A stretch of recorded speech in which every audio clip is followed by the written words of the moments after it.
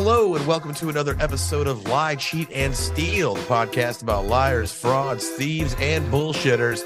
We are a bi-monthly podcast, so you guys can catch us anywhere you listen to podcasts at. We're on Twitter at LCS Podcast, and we're on TikTok at Lie, Cheat, Steal Podcast.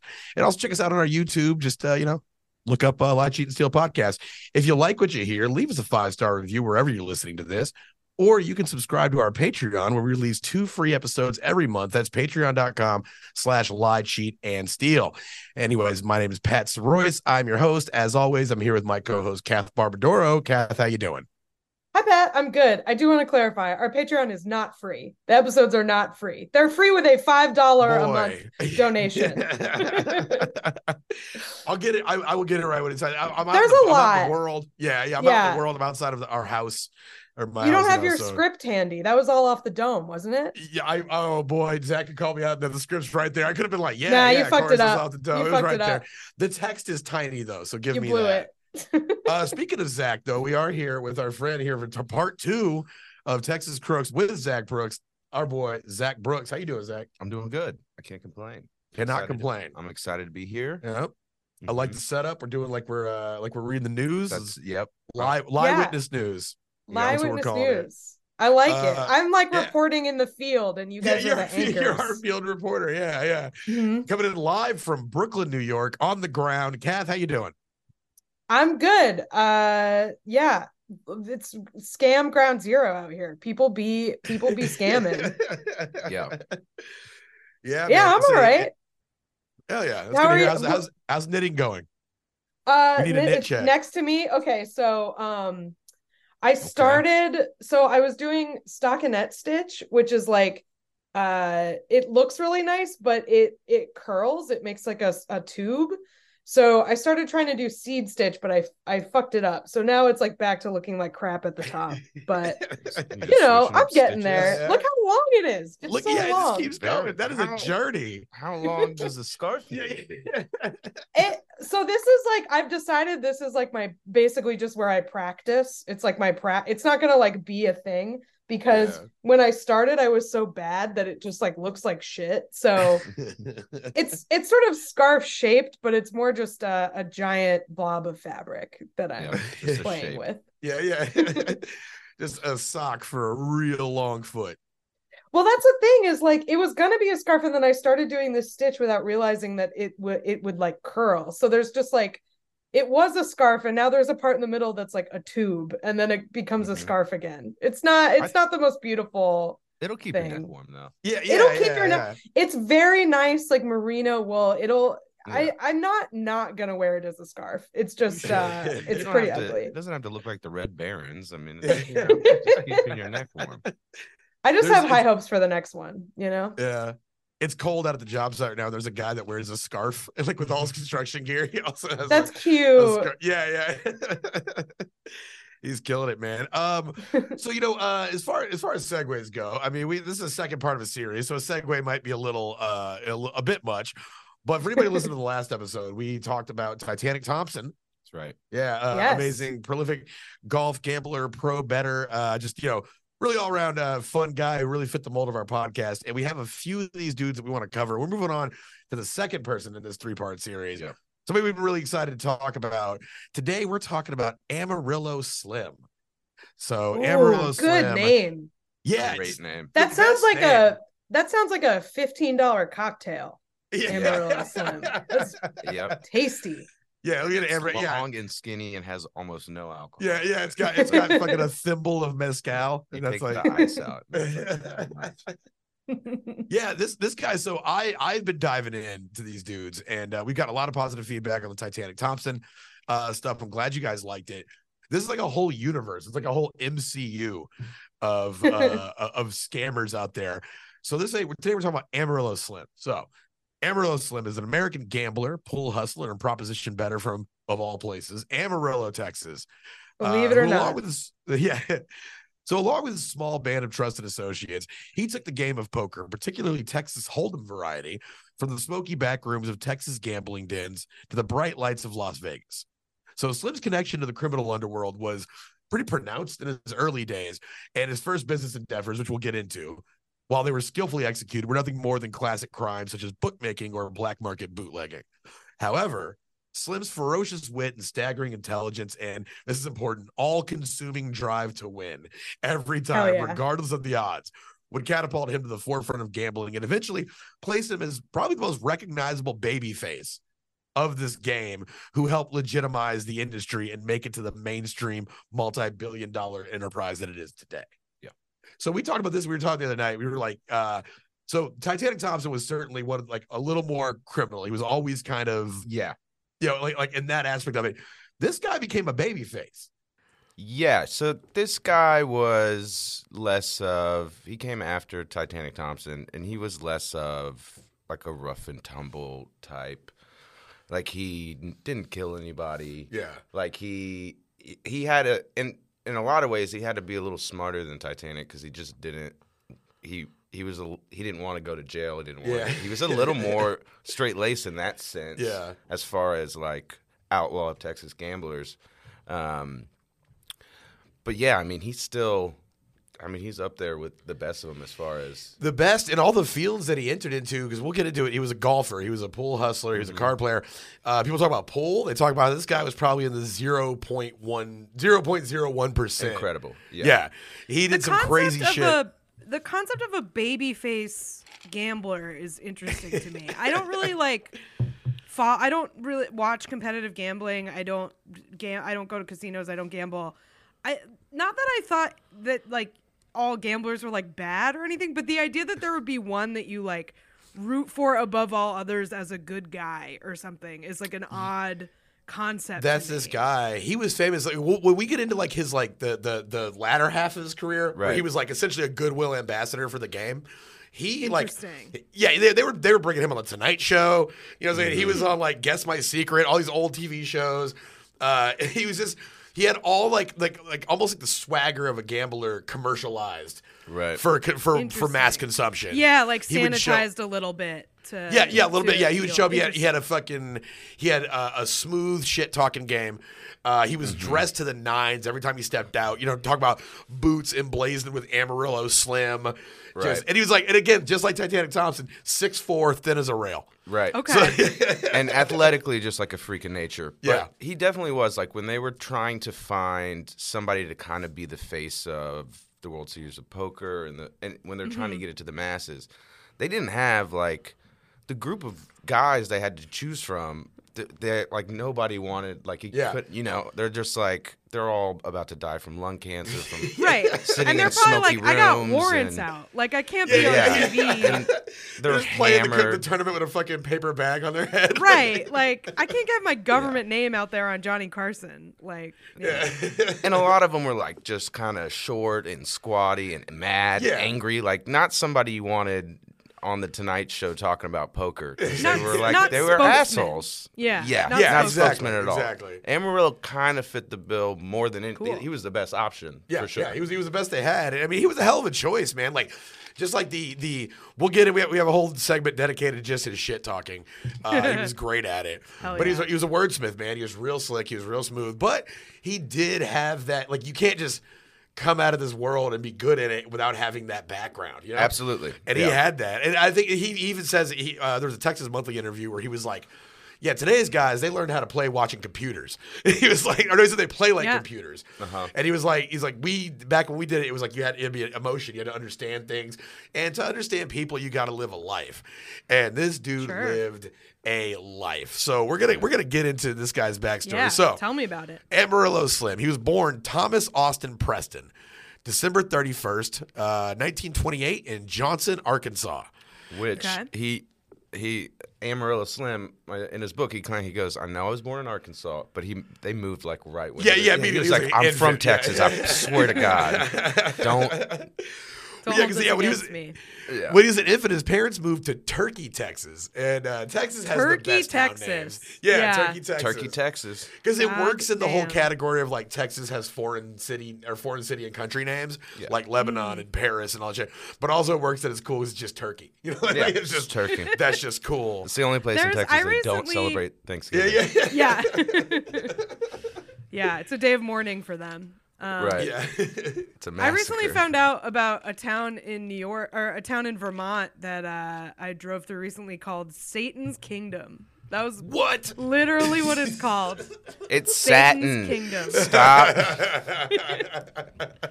I guess it was because they like couldn't. Vermont.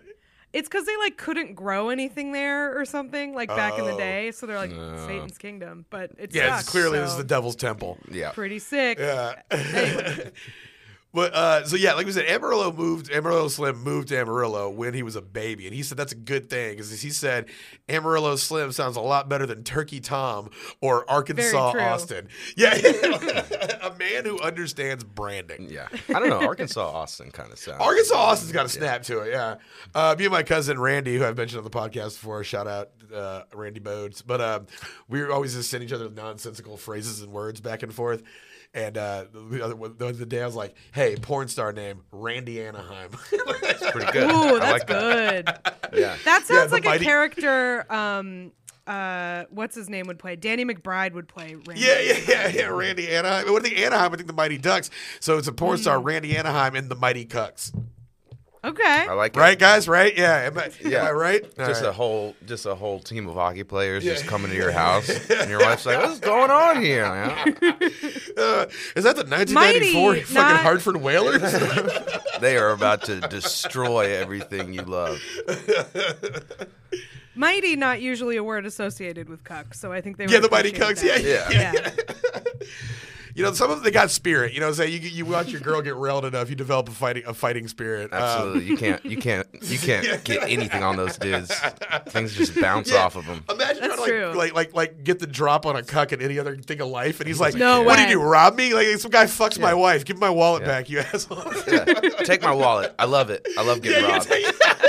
Can I You follow just did me a favor, buddy. Can I watch you spend the money? You That's earned all I that care. money. I shit myself. You earned that money. So, Amarillo Slim was a cocky kid by all, no pun intended. Amarillo Slim was a cocky kid. They said he was good at math, which that makes perfect sense. Yeah. And they said he picked up a pool and started hustling in the Mexican part of Amarillo as a teenager. So real Billy the Kid vibes there, you know, crossing the solidified racial boundaries. So the name Amarillo Slim, this is kind of cool. Again, clever. It's a reaction to the pool hustler Rudolph Wanderone, a.k.a. New York Fats, and later Minnesota Fats, who we all know. Yeah. We've all heard Minnesota Fats. He said, well, hell, there could be a Minnesota Fats. Why not an Amarillo Slim? Yeah, which is solid reasoning. You can't take that from me. I mean, I feel like second draft, way better nickname. Minnesota Fats. Oh, yeah. Yeah. I'm sorry, that's not a good nickname. Amarillo Slim beats it by a mile. Well, easy. Minnesota Fats had a lot of nicknames. None of them really good. Yeah. And Also, Minnesota Fat, actually fat. Amarillo Slim, actually slim. Yeah. So it's good they weren't pulling the old switcheroo on us there. Not but also, ironic. Yeah, it just feels like I don't know, man. Like, it feels like if I was going to get hustled by somebody, I would probably be less suspecting of a fat guy. Because, like, man, you can't even manage your motherfucking diet, let alone a scam. You know, that comes from me. You know what I'm saying? Like, so, I definitely associate, like, cunningness with, like, a skinny guy. For sure. Yeah, oh, yeah, of course. Yeah. But that's how the fat guy scams you. You know, you don't see it coming. Yeah. There's some media icons. Oh, I'm just a dumb fat guy. I'm just, I keep on sweating from my tits. Is this your $5? You know? And it's like, well, it's a game that's played around a table inside. Yeah, it's so I don't think for it him. really. Yeah, it's like it's not like. So many documentaries I was watching about Amarillo Slim, it was like a lot of this like sport, pool is a sport, not pool, but poker is a sport kept coming up. And it was like, it's not. It's not. You know, like, it's not. Until fucking Clash of Clans is a sport. Poker is not a sport. I guess if chess is a sport. It's not. It's not. It's a game. It's not. There's a difference between a game and a sport. It's not a sport. I don't even think pool is. Like, Billiards. It's its own thing. Billiards is its own thing. Yeah. It's like a sub-sport. What did like George Carlin said? Like NASCAR is not a sport. He's like when riding the bus becomes a sport, NASCAR will be a sport. It's true. So just like Titanic Thompson he got drafted into World War I, right? Mm-hmm. So our boy, and when he got drafted into World War I, what did he do? He took advantage.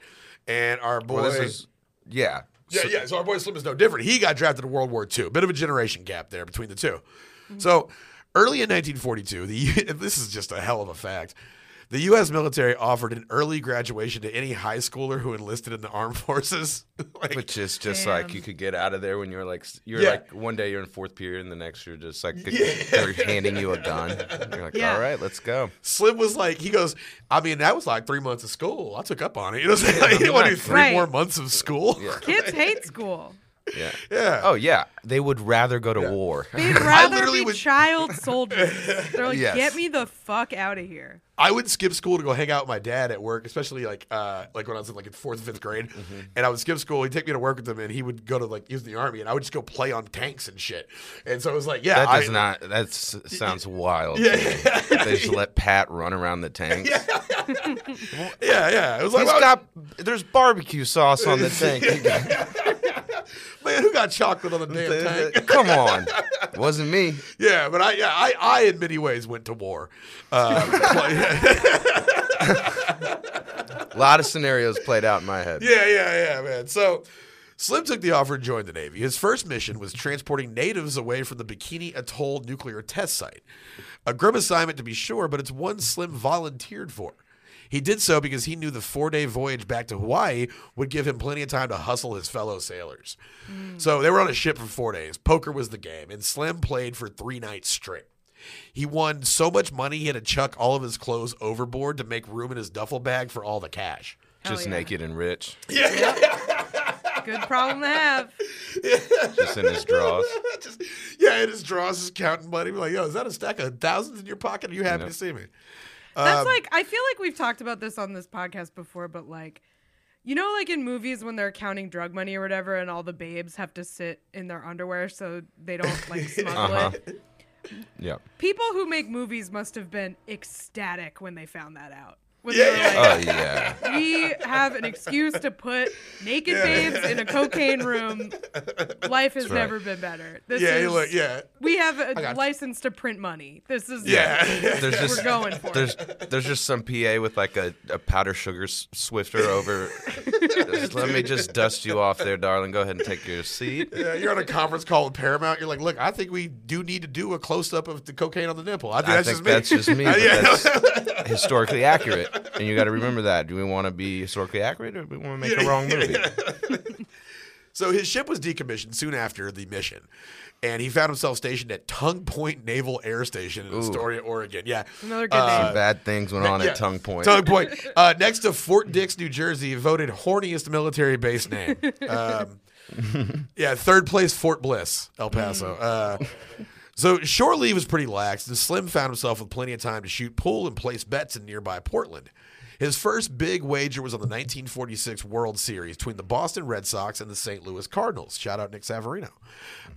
Slim had 30 G's on the Sox, but hesitation by a shortstop named Joe Pesky pitching to home cost the Sox the win, and it cost Slim nearly $400,000 in today's money. So that's a huge loss. It's a rough loss. Damn. It might be the last loss he ever took. Yeah. Like aside from some small tournament losses, like this dude, he corrected the course after this. Absolutely. He was one of the rare ones that... This is a small detail, he just didn't lose. I need to point this out. Did you say the guy's name was Joe Pesky? Like Joe Pesky, yeah. Like Joe Pesci, I guess? Yeah, I never thought about that. P-E-S-K-I? That's what, they just said Pesky. Okay. I was listening to something. I didn't write it down. I want to believe it's Joe Pesci. I want to believe Joe Pesci lost him $400,000. But anyway, he hesitated because he was 5'1". Right, exactly. Yeah. So Slim took it in stride, but he made the decision to never again bet on sports without inside information. And he spent the rest of his life looking for that edge. Or as he put it, he wasn't looking to fly by the seat of his britches. So according to Slim, he didn't believe in luck. He believed that in life you make your own luck. Not an incorrect fucking assumption. People who cheat love that phrase. Yeah. That's their favorite saying. You make your own luck, honestly. So after the war, Slim was discharged from the Navy, and he returned home to Amarillo with over $1 million cash in today's money. Hell yeah. So he comes back, just loaded. Within months, almost all of it was gone. He spent it on, as he said, chasing the broads and buying fast cars. Yep. Love to see a guy spending the money right. But as he tells it, he was unfazed because he was young and he still had the ability to go out and make more money. So His next, now this ventures back into my home territory where I was playing on tanks. That was on military bases in Germany. And that is where Slim made his next score. So Slim had heard tales of a thriving black market in post-war Germany and decided that that was as good as a place as any to earn back his fortune. So Slim rejoined the military, this time serving in the Army. Now, the Army was well aware of Slim's talent for pool, and so he was assigned to the Special Services Division, where all he did was travel from base to base and do weekly pool shows, entertaining troops with his pool shots. That was it. That's all he did. It's literally all he did. Best job in the military. Yeah. They were like, look, you're too good for morale. We can't put you in harm's way. You're you're our own one-man USO right now. Just if you remember Titanic Thompson, he didn't leave the country. Well, this guy, obviously he's in Germany, but Titanic Thompson also, it was like, you're just smart. Yeah. Stay here. Yeah. Yeah, that's one thing, I the U.S. military, it's like, if you walk in that bitch, you got a head on your shoulders. I don't know. It feels like you can kind of be just sidestep all the whole bullet catching aspect of it all. Yeah. Seems like it. I think in both situations with Titanic and Amarillo, they just got in good with an officer or somebody above them, and they were just, I would imagine, they were just able to kind of coast in that way. Yeah. But with Slim, he was really just it was so entertaining to watch him do trick shots and stuff that was easy for him. Just do it. My sister dated, when she was in the Air Force, she dated a guy who was in the Army band, and he played the trumpet. And that's all he did, is went around playing the trumpet in the Army. That dude had a fantastic job. Yeah, had a good time. Yeah. He fucking broke up with my sister. He was going places. Look, I play electric guitar for the military now, so It's interesting to me that these gambling guys, every time we do this show, I think about charisma and how these guys are famous gamblers, which is something that the episode that will have come out in the past and we are recording in the future that I'm going to do is about the lottery.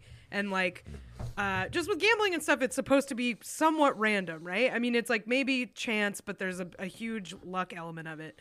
And in a way, these guys did get lucky because they were born with all of this charisma and natural ability.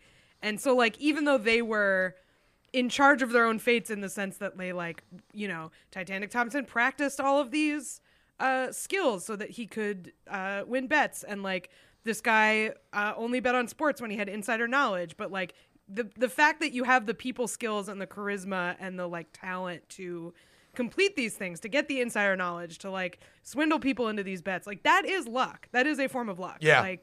You can learn it to some extent. The life but lottery. Yeah. The brain lottery. Yeah, sure. The brain lottery. You were born smart enough to find that edge, because most people most gamblers try their entire life to find that edge, and they just don't know. Yeah. Did you the phrase "degenerate gambler" exists for a reason. It's just guys who never realized this ain't for me, man. I would, man. That would be interesting. I talked about the movie Intacto in the last one, but it's if somebody would have found that luck, I don't know, if you could somehow quantify that and found out it was genetic, that would be that'd be a wild thing to. Sure. Because some folks, I don't know, some things, people just, it happens. I had a friend, my boy Turtle. He'd never gotten trouble. Things would always come down to the wire. He got popped for a DUI right in front of our fucking crib. And he gets taken in. Hour later, he's like, come pick me up. We're like, what? What do we mean? He goes, 0.07, baby. He just barely under. Yeah, always, just always got away, man. So he was assigned to the Special Services Division, but he traveled from base to base. So this was his only job, and it left him with plenty of time and opportunity to sell his goods on the black market. Man, and it's also so funny that this was in the Army, because this guy's just going around doing pool trick shots and shit, and then he goes back and people are like, "Thank you for your service, sir," and he's honor, he didn't do veteran discounts. Yeah, and you shit. fought for our freedom. Yeah. His two jobs in the military were driving natives from their nuclear test site that they were building. From their homeland that they lived on. From their homeland. Evacuated. Yeah, basically running the Jeep on the Trail of Tears, wherever that is. And then he comes back into the military for the sole purpose of hustling people in the military, and then his job is just shooting pool. So that's perfect. Great! Yeah. You'll have a table there for me. That's gonna make this a whole lot easier. Yeah, man. Zach, this is one of the things that we had talked about the other night. Basically, he had a lock on just standard items that everybody wanted. There's shit that's scarce in wartime. Yeah. Yeah, it's like in Germany, it's I mean literally anything you can think of. Gas, cigarettes. Cigarettes was a big one. Yeah. Stockings. Even when I lived there in the 90s, my mom smoked and she had a ration card every month. Yeah. And it was like, it's like if you went over, you had to ration because they didn't want you just buying these cheap ass cigarettes because cigarettes still at that point were expensive as hell in Germany compared to our prices. Mm-hmm. But he was able to just, I mean, it's a classic. Like he found an in on getting these goods wholesale and cheaper. He bribed the post exchange, the people who got the goods in to begin with, because everything's rationed out to certain people. He would buy people's rations. He would stock up and get a wholesale volume, and then he would just start moving it around Germany. It's classic: buy low, sell high. Buy for one, sell for two, man.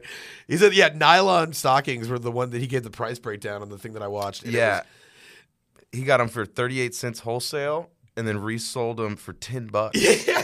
Fuck yeah, dude. That's in the 40s. That's $140 today. Yeah. For imagine spending $5 and selling something and make $135 profit. That's a nice markup. Yeah. That's a nice markup. He should have broken it down, but per leg, baby girl, you got per leg.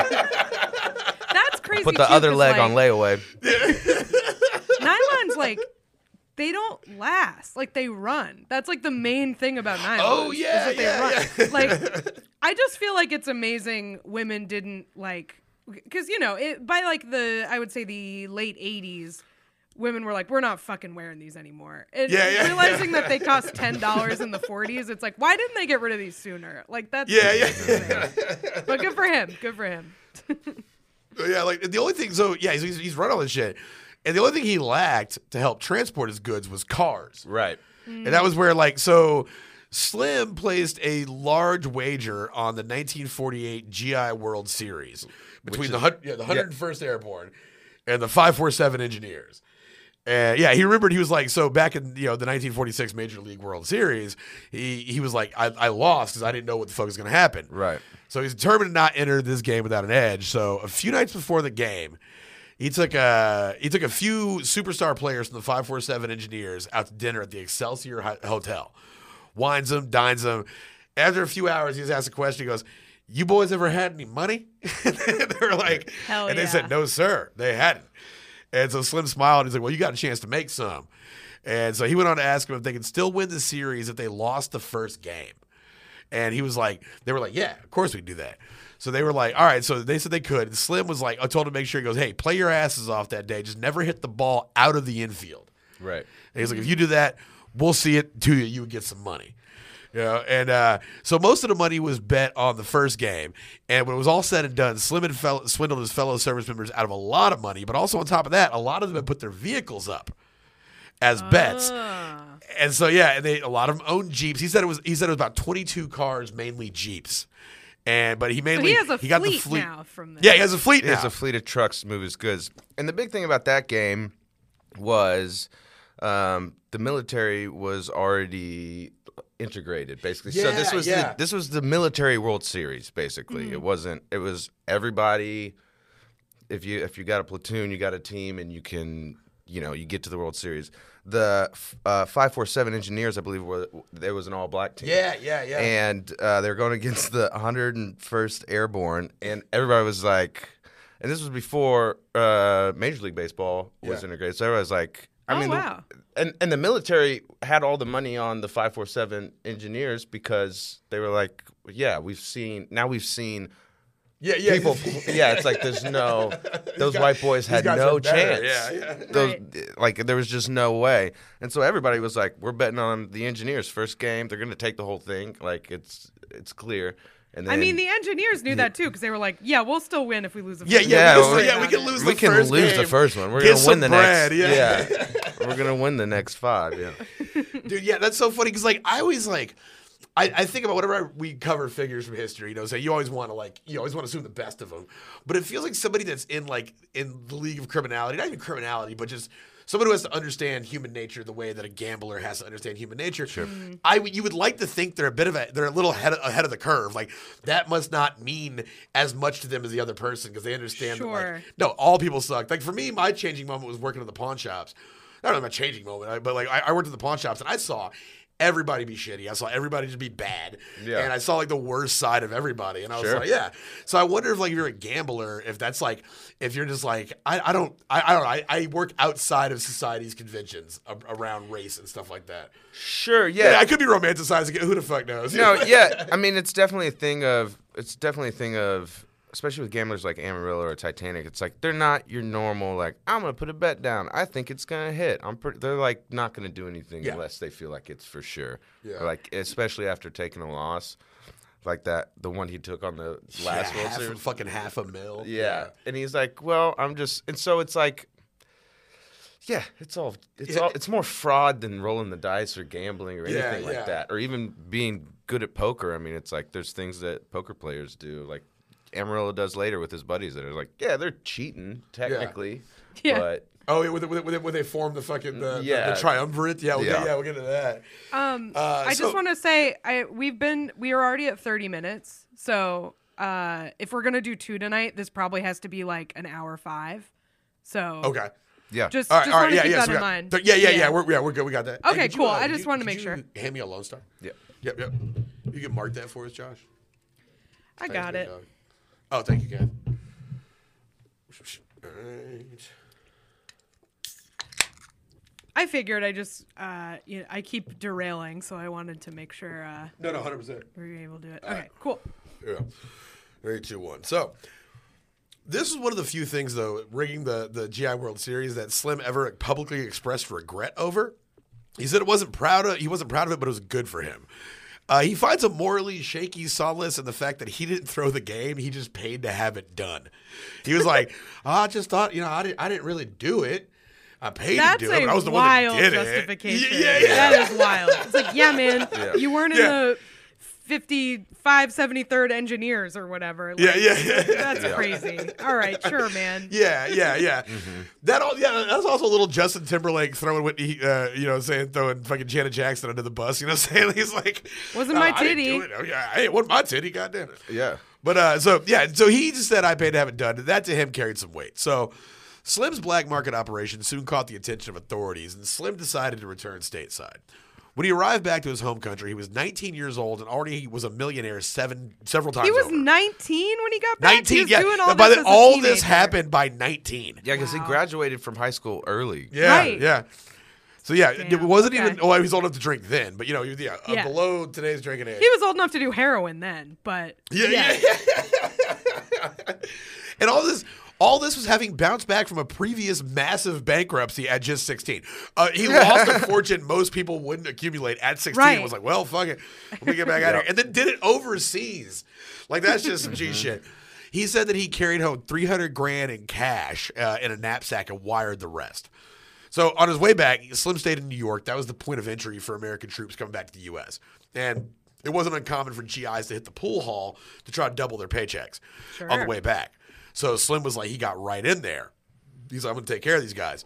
But Slim had somebody waiting for him in those same pool halls. The old guy, Rudolph Wanderone, a.k.a. Minnesota Fats. If you recall, Minnesota Fats is Amarillo Slim's nickname, kind of a cue off Minnesota Fats. Now, Zach, you tell us a few things about Minnesota Fats, right? Yeah, Minnesota Fats was, he never won like a major pool tournament or title, but was by far the most like recognizable pool player in that entire, probably of all time. Honestly, you think Minnesota Fats. I would say, and his nickname was not his first nickname. He actually got from Titanic, Thompson, because in the 20s in New York, where Minnesota Fats is from, he was playing a well-known pool shark named Smart Henry. And that is so tight. Yeah, Smart Henry. And he beats Smart Henry out of so much money, Titanic Thompson starts calling him Double Smart. Which, Titanic really didn't spend too much time on that. It's just like, don't overthink it. You're double smart. He was like, you're double the size, you're double smart. Good for you, buddy. But you turned Smart Henry into Dumb Hank. You know what I'm saying? And he ended up having a lot of nicknames. So after Double Smart, he got New York They called him New York Fats. Yeah. Mm-hmm. And then he has also had Broadway Fats, Chicago Fats, triple smart fats. Triple smart fats. They threw another smart on there at some point. Boy, at one point, if you get smart enough, why are you still fat? You know what I'm saying? Right. And he hated the name Minnesota Fats. Really? He really did. So the reason he got that nickname is the 1961 movie The Hustler with Paul Newman. Which Amarillo Slim is in a scene in that. He is in a scene in that. Starring Paul Newman. Paul Newman, the most handsome man that has ever lived. I agree with you entirely. I love him. Can't beat it. So much. But yeah, so a character in that movie, the guy who wrote it, I can't remember his name, but wrote a character named Minnesota Fats. And the character is basically Minnesota Fats. He was known for New York Fats at the time. He was known for a lot of gamblers will kind of try to trick you, try to convince you to bet in a certain way. Minnesota Fats would just piss you off so much that it just rattled you. Yeah. Like he would just talk shit while you're shooting, make you so mad that you put everything on the line and try to beat him. He's just running his mouth constantly. I love the psychology of this. He is annoying as possible. Yeah, so there's two ways to go about it. It's either you're kind of clever, you're kind of sneaky, you make little remarks or whatever, or you're just talking shit the whole time where the person's so mad that they're going to miss or they're going to bet in a way that's not smart.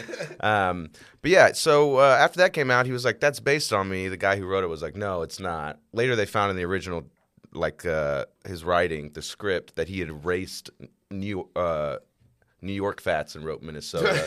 So it was based on him, but he hated the name so much. But the movie was so popular that he just had to adopt it. And he was like, "Yep, I'm Minnesota Fat." Yeah, a guy that grew up in New York is like, "Yep, I'm Minnesota Fat." They're like, "Oh, you're Minnesota Fat." That sucks. Yeah, he has to rep a place that's like the opposite of the place he's actually from. That sucks. It's like, man, I would have rather double smart. That was a good one. Why can't it be double smart? Where you could just stop the nickname progression in its tracks. You're like, this can't go any further, or else it's gonna get derogatory. Let's not add fat onto it. That would be ideal. What if we called you New York Fat? You know, just fat New York fatty. What about that? I don't know why you have to say fatty. Yeah. I feel there's a little too much use of fatty in there, I'd say. So, Minnesota Fats is arguably the best pool player of all time by a wide margin, and also one of the best shit talkers of all time. He said at one point they said that him and Amarillo Slim played an exposition game later in their careers, and he was like, and Amarillo Slim beat him, but it's all for publicity. And Minnesota Fats is like, "You son of a bitch! You want publicity? You should set yourself on fire." Damn. Going That's for it. Pretty slick.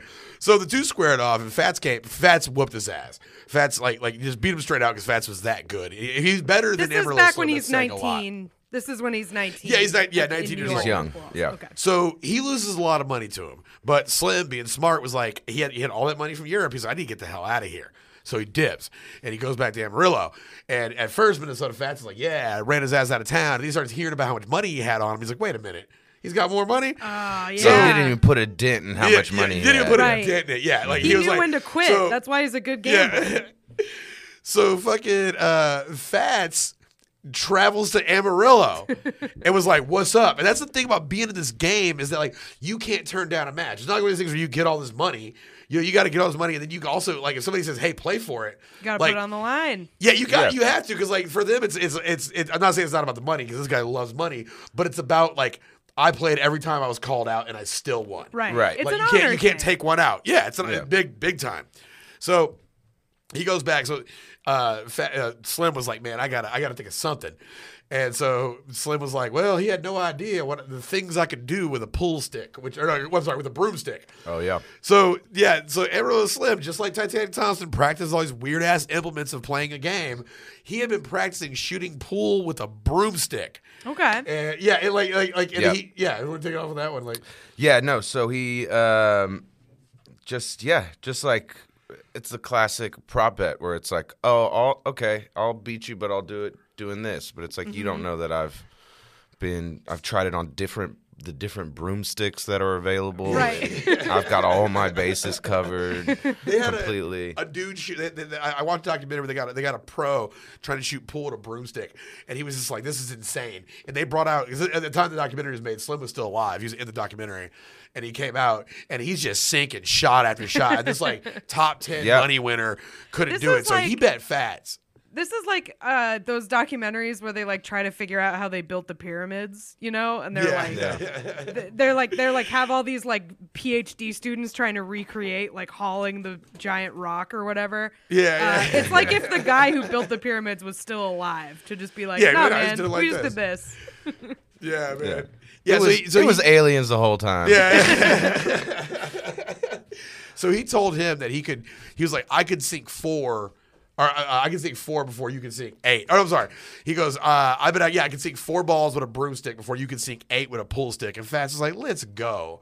Mm-hmm. And Slim cleared him out. He sent him packing. He had to go back to New York. He depleted his bankroll because, again, honor code shit. Fats can't be like, nah, fuck it, regular pool. He's like, no, this is what I charge you at. And also, it's pretty generous.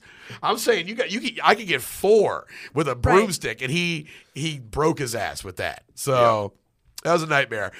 So at this point, as the 1940s turned to the 1950s, Amarillo Slim began to settle down a bit. He married. He had 2 kids. He needed money coming in, but he also didn't want to ever get a job. As he put, women told me that when a man works, he sweats, and when he sweats, he stinks, and women don't like stinky men. Hell yeah. I guess women love a lazy guy. That's famously. That's what I've heard. Dude, a lazy guy who can just hand over the debit card like that. I mean, that's not so bad. Yeah. So he says he didn't want to leave gambling life, but good pool games were becoming hard to come by in Amarillo simply because people refused to play them. So he had never been huge on poker aside from that Hawaiian cruise in his early Navy days. But one day while in Midland, Texas, he stumbled across a high-stakes game and met Doyle Brunson and Sailor Roberts. Now, these guys are tertiary characters. I think, no, we're going to do Bitty Binion. These guys we won't end up covering. But just give us a quick rundown of these cats. Yeah, these guys were Sailor Roberts and Doyle Brunson. They were both from Texas. They played on the Texas circuit. They were rounders. They went around. They played the high-stakes games. Same route that Titanic Thompson went on. Same as Amarillo. I mean, they went on. Doyle Brunson went on to win like 10 World Series bracelets. I think Sailor Roberts got 2 of them. Doyle went on to be the first guy to win $1 million in poker tournaments. They all became kind of big names in the World Series of Poker, which hadn't been invented yet. But when Amarillo clicked up with them, the first game that he played with them, Amarillo hadn't played poker since he'd been playing pool the whole time. But once you beat Minnesota Fats with a broomstick, nobody's going to play you. Right, that is done. You have to get all his money because you're not going to be able to make any money doing that anymore because that's your last pool prop bet, you know. Yeah. Well, he whooped these dudes in the first round. I don't say whooped them, but he definitely he took them for all they were worth. He sent them home packing, but on the way out, he said, "Hey," he left them penniless. He was like, "Hey, y'all need any money?" And one of them said, "You ever meet a son of a bitch that didn't want any money?" That's a good, very correct statement. So Slim gave him $2,500, about $30,000 each. And this is what's known as walk-in money or bus money. It's a sign of respect among gamblers. A little walking around cash. Yeah, if you send somebody walking with something, it's like, hey, I don't hate you. This is just nothing personal. It's just business. So the pair appreciated the gesture. As soon as they arrived home, they paid him back. Now, this is the start of a long-lasting friendship between the three. There was a lot of risk in being a traveling poker player. Aside from the very real threat of losing everything at the table, you can get cheated, arrested, robbed, or worse. And so the three decided to form a partnership. And he said this is kind of like where it's like, kind of like not cheating, but like the pair would split everything, wins and losses, even if they're not at the same table. Right. And the alliance was far from a secret in the community. But Slim denies they were playing the same game. He goes, "We never signaled, we never cheated." I want to believe that, but also it's like, why would I believe that? Yeah, it's like I mean, isn't the non-cheating version of this like fairly common in poker, where you have like a stable of gamblers that like all work together? Is that not? That would be. So. I mean, that would be like counting cards and like blackjack and stuff, like working together as far as signaling. Like with poker, I'm not talking about signaling. I mean, like a group of gamblers that are all staked by the same person, and like like that kind of happens thing, where they have like collective, Like they share the wins and losses and stuff. They just they can't play each other, and Yeah, I know a couple guys that play poker that I've met throughout the years. And they've been like, these guys bankroll my shit, and I go in and play. Sure. Yeah. Well, and it's a game where you're playing against everybody else, so of course you can make alliances in some way, shape, or form. Yeah. And I think tell me I can't be friends with America, right? And these three guys became so close that I don't think they probably even really had to signal. I think they kind of just knew each other, knew the way that they played, knew that when Slim raised that much, that Slim's got it. Let Slim take it. Yeah. Or you raise a little bit, get him to, like they're all thinking that. They're sharing philosophies and stuff. Right. Yeah. Yeah. Absolutely. They all together actually parlayed this into a successful bookmaking operation as well. So he wasn't above just straight up criminality. He definitely got into bookmaking. Right. He definitely took bets. Yeah, for sure. Somebody one time, a cop asked him. It said Slim had never copped the title of bookmaker publicly. He once told a judge that he speculated on the outcome of athletic events. Sure. I think that's the best definition. Yeah. And he was a shit talker, man. Just some good ones. The Texas Monthly guy that did a game with him in an article that I read. The editors gave him $100 and were like, "This is what you play him with," and he got him for 98 of them. And when he found out he didn't get the last two, he goes, "Oh man, did I leave you with $2? I thought I'd bet it all. You better make a stand." Custer did, but of course that poor son of a bitch got massacred. So you can only imagine what's fixing to happen to you. It's saying stuff like that gets people to go, fine, here's the $2. He said, "Man, you done threw the ball plumb over the fence. You're a long way from home. You don't know nobody, and you're probably hungry." Damn. Heaters. He told a guy he'd have more luck if he spent more time plowing his field and less time hanging out at the pool hall. He once called a pair of queens Siegfried and Roy. That's a good one. That's a good bit. That's just a classic bit. Yeah. Yeah. But poker was dangerous, traveling from town to town, you had money on you. There was an Atlanta incident. Well, this is the one where I want to say we're talking about the criminality of this guy. Like, he was a baby face, but he wasn't above it. Yeah. And he said, after a game in Atlanta, Slim got attacked by 3 robbers in his hotel. Mm-hmm. They beat him up, tied him up. He laid there for 15 hours banging his head against the wall until a hotel maid came and found him. When cops came to ask him about it, he refused to give any information. And he dealt with the guys on his own, or as he put it, he goes, "I caused them fellas a deal of misfortune." And this is how he said it. He goes, "One of them turned himself in for protective custody, was found hanged in his jail cell in Kansas City." And Slim said, "I'm sure he committed suicide." Mm-hmm. Yep. One of them was found outside Pecos, Texas. Slim said he must have run through a fence because he had a bad incision on his neck. The other one was in Port Aransas, and as Slim puts it, he said, "Oh, he must have come into some weight," before stopping himself and simply saying, "You know what? I don't know what happened to him." Yeah. He was like, I didn't write the rest of that one. Yeah. So, he must have come into a weight on his foot and fell into the, you know what? Actually, I murdered him. I killed him. I for sure killed him. Yeah, totally. So eventually the 3 would hit Vegas, and they took Texas Hold'em with them. And they were good at, reading people, reading table talk, talking shit, bluffing. They'd become friendly with opponents to keep them coming back. As Slim said, "You can shear a sheep many a time and he'll reproduce, but you can only skin him once." And then he goes, then he goes, "And very seldom do the sheep slaughter the butcher." Yep. And so this kind of comes down to the 1972 World Series of Poker, which Slim wins. And he's the first winner, correct? That's the first one, is it? Yeah. Yeah. Uh-huh.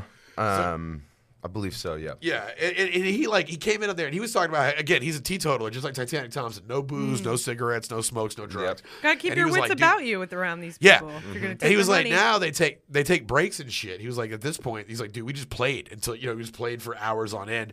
And he said that other guys were taking drugs and shit. He said they come back, they're all fucked up. And he's like, well, it's better for me. Yeah. I can scam you better. So after the 1972 World Series of Poker, he becomes a celebrity. He's all over TV shows, magazine covers, movies. He became the face of gambling, as he called it. He was the Muhammad Ali of poker. And then this gets him into the prop bet thing.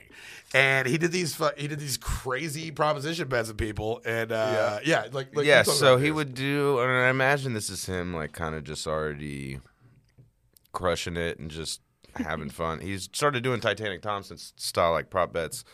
He did he challenged it was a ping pong champion from Korea, I believe. but he challenged him, but he gets to pick the paddles. And he did it with first he did the tennis player it was Bobby Riggs. Bobby Riggs. The guy who did the famous versus Billie Jean King. Yes. Yeah, the Battle of the Sexes. Battle of the Sexes tennis match. He was like, I get to pick the paddles. And he was like, okay, that's fine. And he picked frying pans. He beat Bobby Riggs. Yeah. Can you imagine seeing this guy like practicing for all these stupid fucking prop bets? Yeah. What the fuck is for hours? Doing? That's probably the least cool he's ever looked. Yeah. Oh, like he's just out there playing with fucking broomsticks and fucking frying pans. For as cool as it is to win doing all that, you look lame for all of the practice. And then it's like stand up. It's like you look cool eventually, but it's like stand up for sure. So he did the same proposition to a Korean ping pong player that somebody brought in. Like, this guy's the best. He's like a champion. And they told him, like, get good with a frying pan, too, because Amarillo Slim might pull out a frying pan. He got to choose the paddles. Yeah, and he's like, all right, well, I'm good on the frying pan. I can play with them. And then Amarillo Slim shows up with 2 Coca-Cola bottles. And he's like, not even paddle shaped. No, he's like, here's your paddle. And he had been like just up against a wall, just practicing with the empty Coke bottle. Also, it's like the 70s. It was like, was Coke even in Red China at this point? He's like, he ain't got this. Oh, it's Korean. My bad. Apologies. Right. Well, and he would do like same thing with Titanic, golf hustles where like he would play somebody with a hammer. He only uses a hammer. Like, throws the ball up to drive, hits it like a baseball, putts with it, everything. And he would do stuff like that where it's like, it just seems impossible. But, like, turns out this guy has played 18 holes with a hammer before. Yeah. Just in case it comes up. Yeah. Dude, the wildest one that I saw, that was almost jumping the shark. Like, I couldn't believe this when it came up and when I was watching. Yeah. The whitewater rafting trip where he started getting into rafting. And a card player, Jimmy the Greek, bet him that he was like, I bet you can't bet that whitewater raft down a river of my choosing, and he chose. It's called the River of No Return in Idaho. It's in Idaho. And seems like a good one for this bet. Yeah. Although if the guy dies, he can't pay you. So yeah, exactly. Yeah. You just killed. Oh, the money was like set up, ready to go. If he did that, there was a really good chance he was going to die. Yeah, and he so Slim went into it. Like, this is just this is kind of like almost jumping the shark. So Slim's like, well, all right. So he surveys it by helicopter, and it like goes by, and then he also builds a custom raft, and he gets Jacques Cousteau as a fucking consultant. Yeah, to make him it's a custom wetsuit So the big thing about the river was nobody had ever done it in the winter. Oh, yeah. So a couple people had survived going through it. A couple like major rafters had done it, but only in the summer. This was like, it's like all ice and like it was like if you fall in, so he got a custom suit that would keep him from freezing to death for like 15 minutes or something like that. Yeah. Mm-hmm. And that's all the time he had if he went in. And he had to use it because he had to jump in. Their shit went upside down. He had to dive in with a rope around his belly and unhinge it and get it out of there. So he wins that.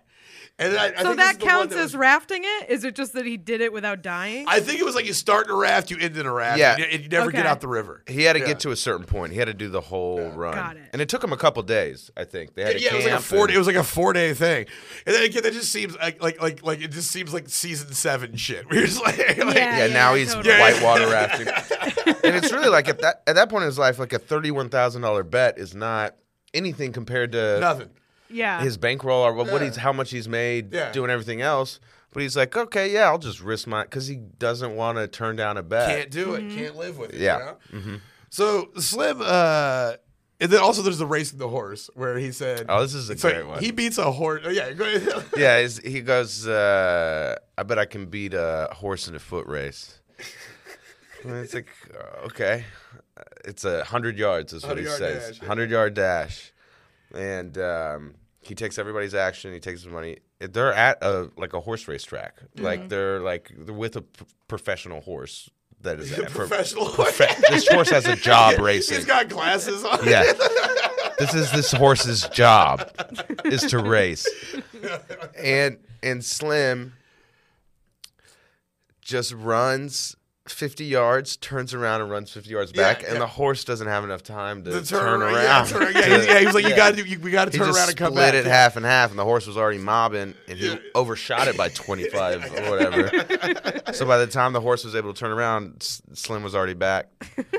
Dude, just a crusher, man. He made a career out of it. So we're going to ride it out on this. So Slim made good in his later years. He was eventually the goodwill ambassador for the poker industry and arguably the most recognizable of all his characters. He lived in a sprawling 8,000 square foot ranch in Amarillo with his wife. He had a family business empire of 4 Pizza Planets, 3 Smoothie Kings, and 2 Swensons.